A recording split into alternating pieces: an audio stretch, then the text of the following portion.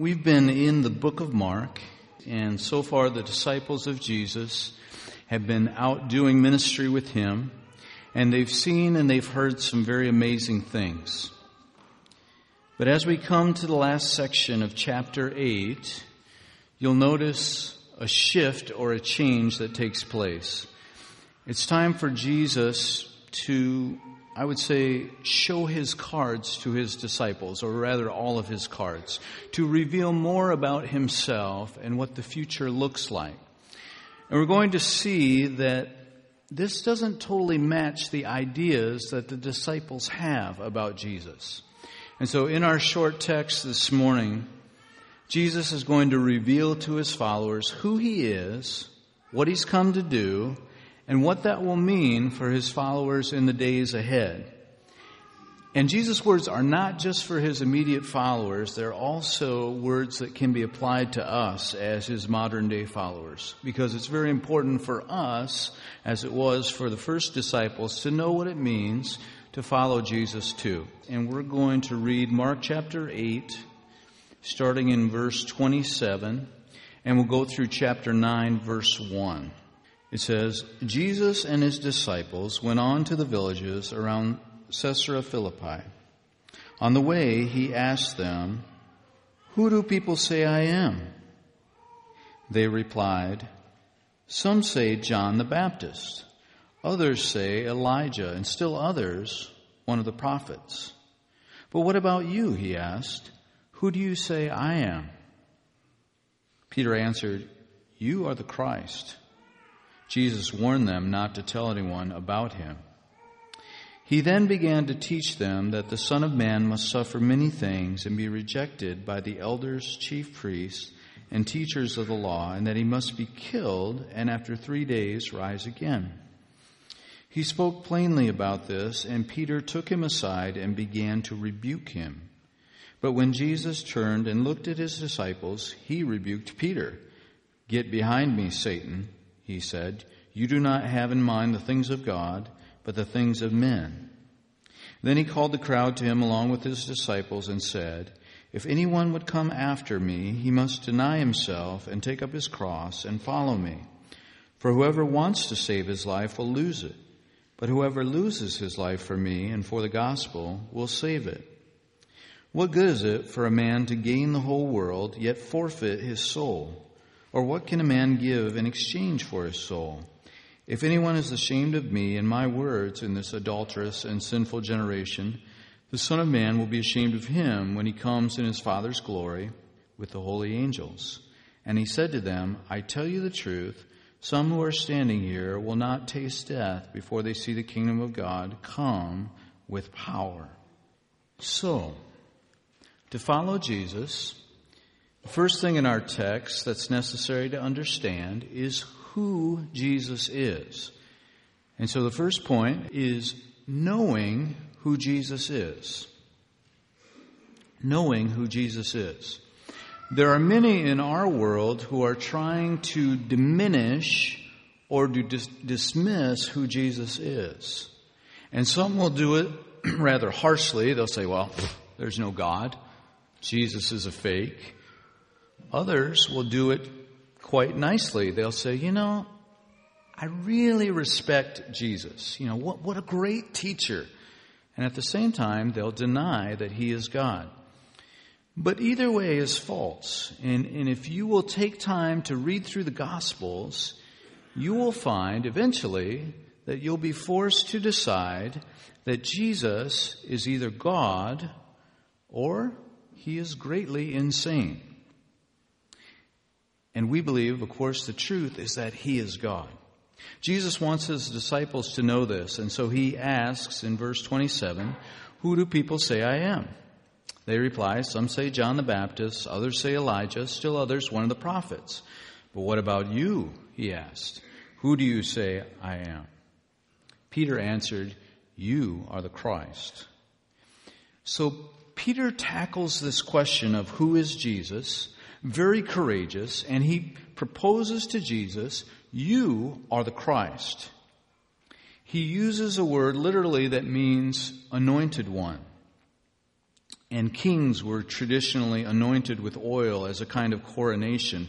But the word Christos had come to mean the anointed one, the Messiah, the king to end all kings, the king who is going to make everything right. You are the Messiah, Peter says. Jesus accepts this title. Peter got it right. Way to go, Peter. And that's the first step, and that's the first point this morning, that if you're to be a follower of Jesus, you need to be clear about who he is. Enough of this nonsense about him being a fictional character or a good man or maybe a really good teacher. He's the Messiah. He's the King of Kings and the Lord of Lords. And so a follower of Jesus Christ needs to be clear on that. Peter got it right. But there's no time to affirm Peter here because Jesus wants to reveal more about what it means to be a follower of him. Jesus knows that it involves more than knowing who he is, though that is essential and important, but also accepting what he does. Accepting what he does. And what he does or will do comes out clearly in verse 31 and 32. It says, he then began to teach them that the Son of Man must suffer many things and be rejected by the elders, chief priests, and teachers of the law, and that he must be killed and after 3 days rise again. He spoke plainly about this, and Peter took him aside and began to rebuke him. So Jesus says, Son of Man, referring to himself, the Messiah, must suffer. In other words, he says, yes, I'm the king, but I'm not anything like the king that you were expecting. You see, no one up until this moment had connected suffering with the Messiah. There were the suffering servant passages in Isaiah, which you can see, but no one had ever associated those texts with the hope of the Messiah. And so this notion that the Messiah would suffer in the Jewish mind made no sense at all. Because the Messiah was supposed to come and defeat evil and injustice and make everything in the world right. Peter probably was thinking, how could Jesus defeat evil by suffering and dying? It seemed ridiculous, impossible. But by using the word must, Jesus is also indicating that he is planning to die. That he is doing it voluntarily. So he's not merely predicting that it will happen. That's probably what offends Peter the most. It's one thing for Jesus to say, I will fight and be defeated, but it's a whole another thing to say, this is why I came. I intend to die. Peter has no explanation for that. And that's why as soon as Jesus says it, Peter begins to rebuke him. And the word rebuke is also used when Jesus is dealing with demons. So that means Peter is condemning Jesus in the strongest possible language. So in a few verses, we have Peter going from calling Jesus the Messiah to the condemnation of him. Why does he reject this so strongly? Because ever since Peter and the other disciples were young, they had been taught that when the Messiah came, he would defeat evil and injustice and he would ascend to the throne. But Jesus comes and he says, yes, I'm the Messiah, I'm the King, but I came not to live, but to die. I'm not here to take power, but to lose it. I'm here not to rule, but to serve, and that's how I'm going to defeat evil.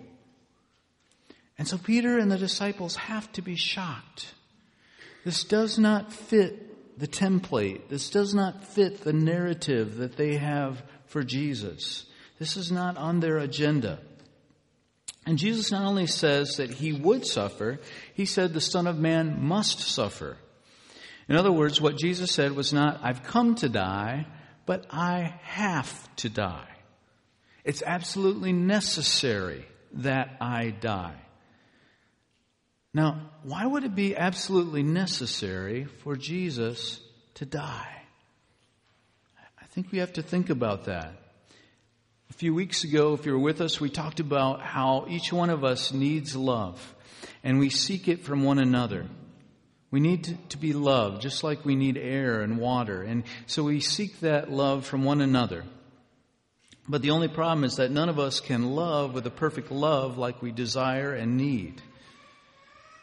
Now, granted, some of us may be healthier than others, and perhaps some of us can give more of that unconditional, self-sacrificing love that we all desire.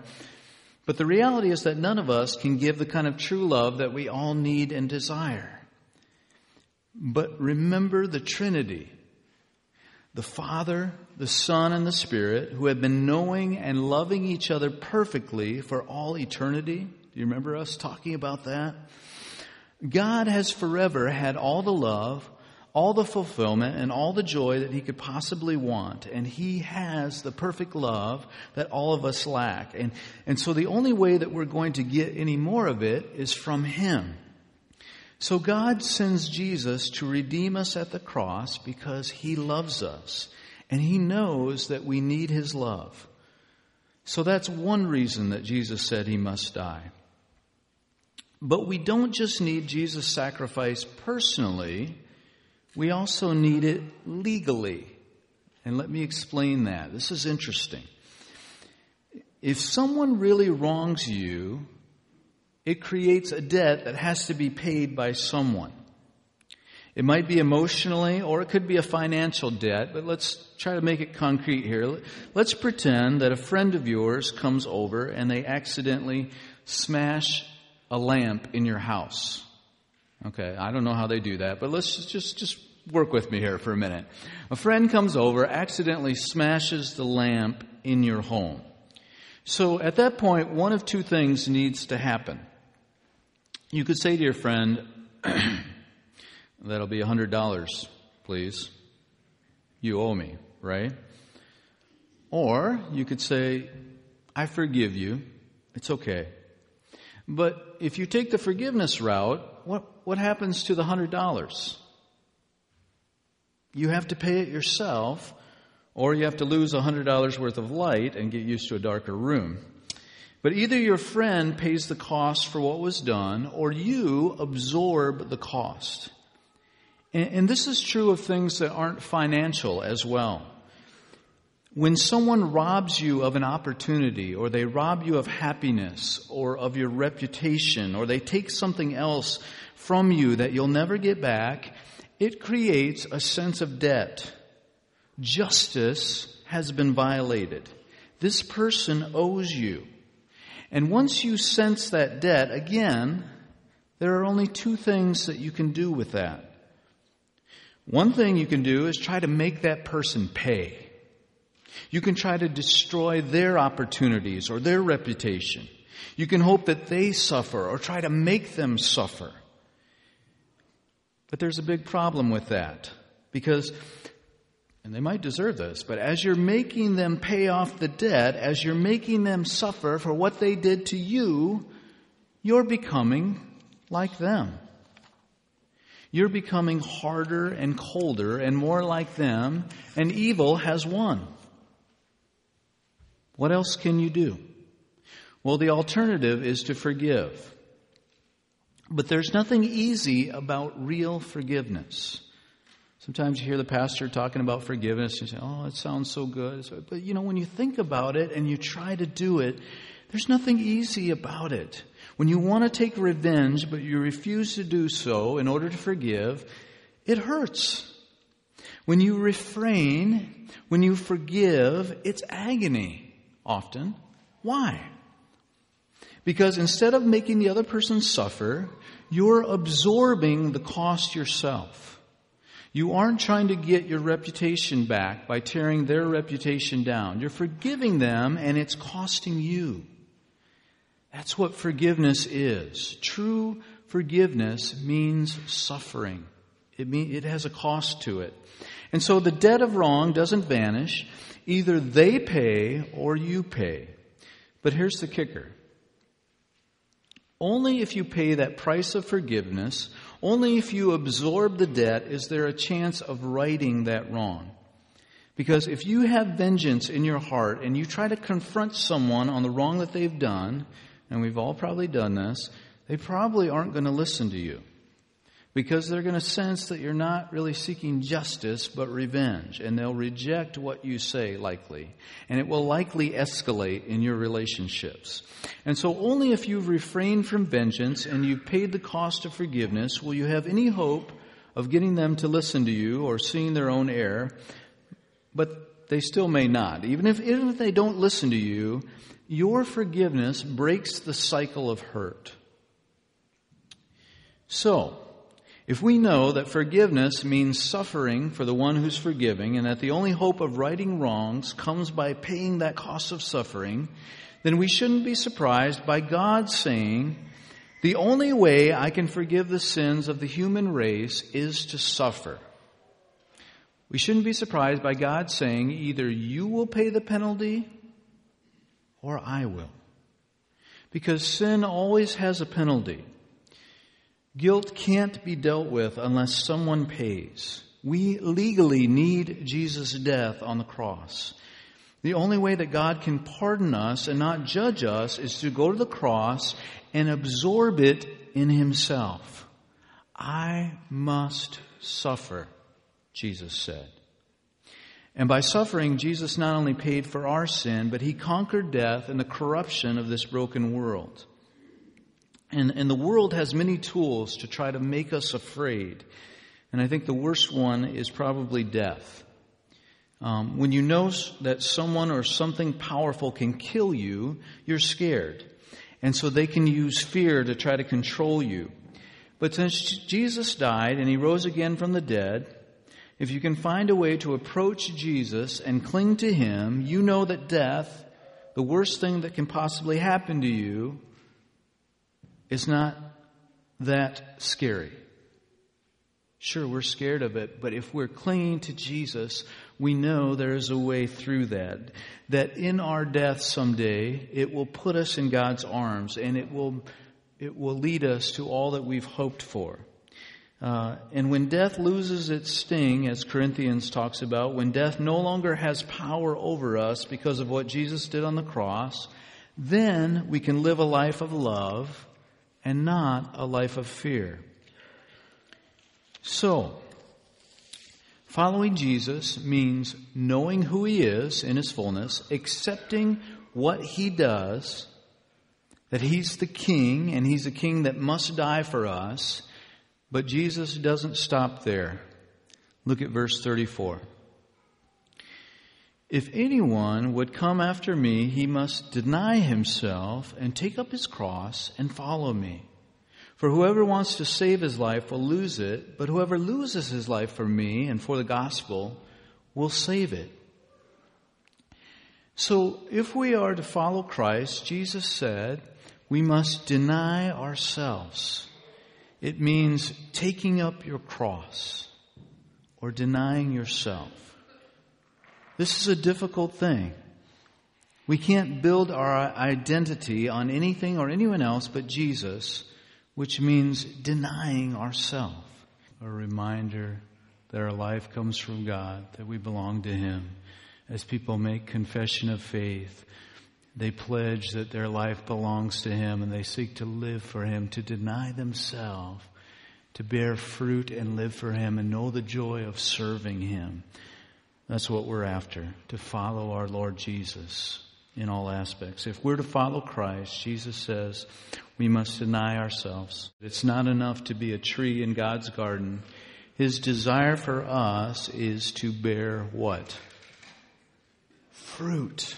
Yeah, that as His Spirit is at work in us, that we are bearing fruit that shows we belong to Him. And so in this world that says, find yourself, love yourself, Jesus says, no, lose yourself. Because only in Christ, by the Holy Spirit, can we find our true self and be who He has created us to be. Jesus says you cannot follow Christ without knowing fully who He is, accepting all that He has done and wants to do in your life, and by denying yourself. And so my encouragement, my hope, my prayer for you is that God will give you the application of His Word this morning.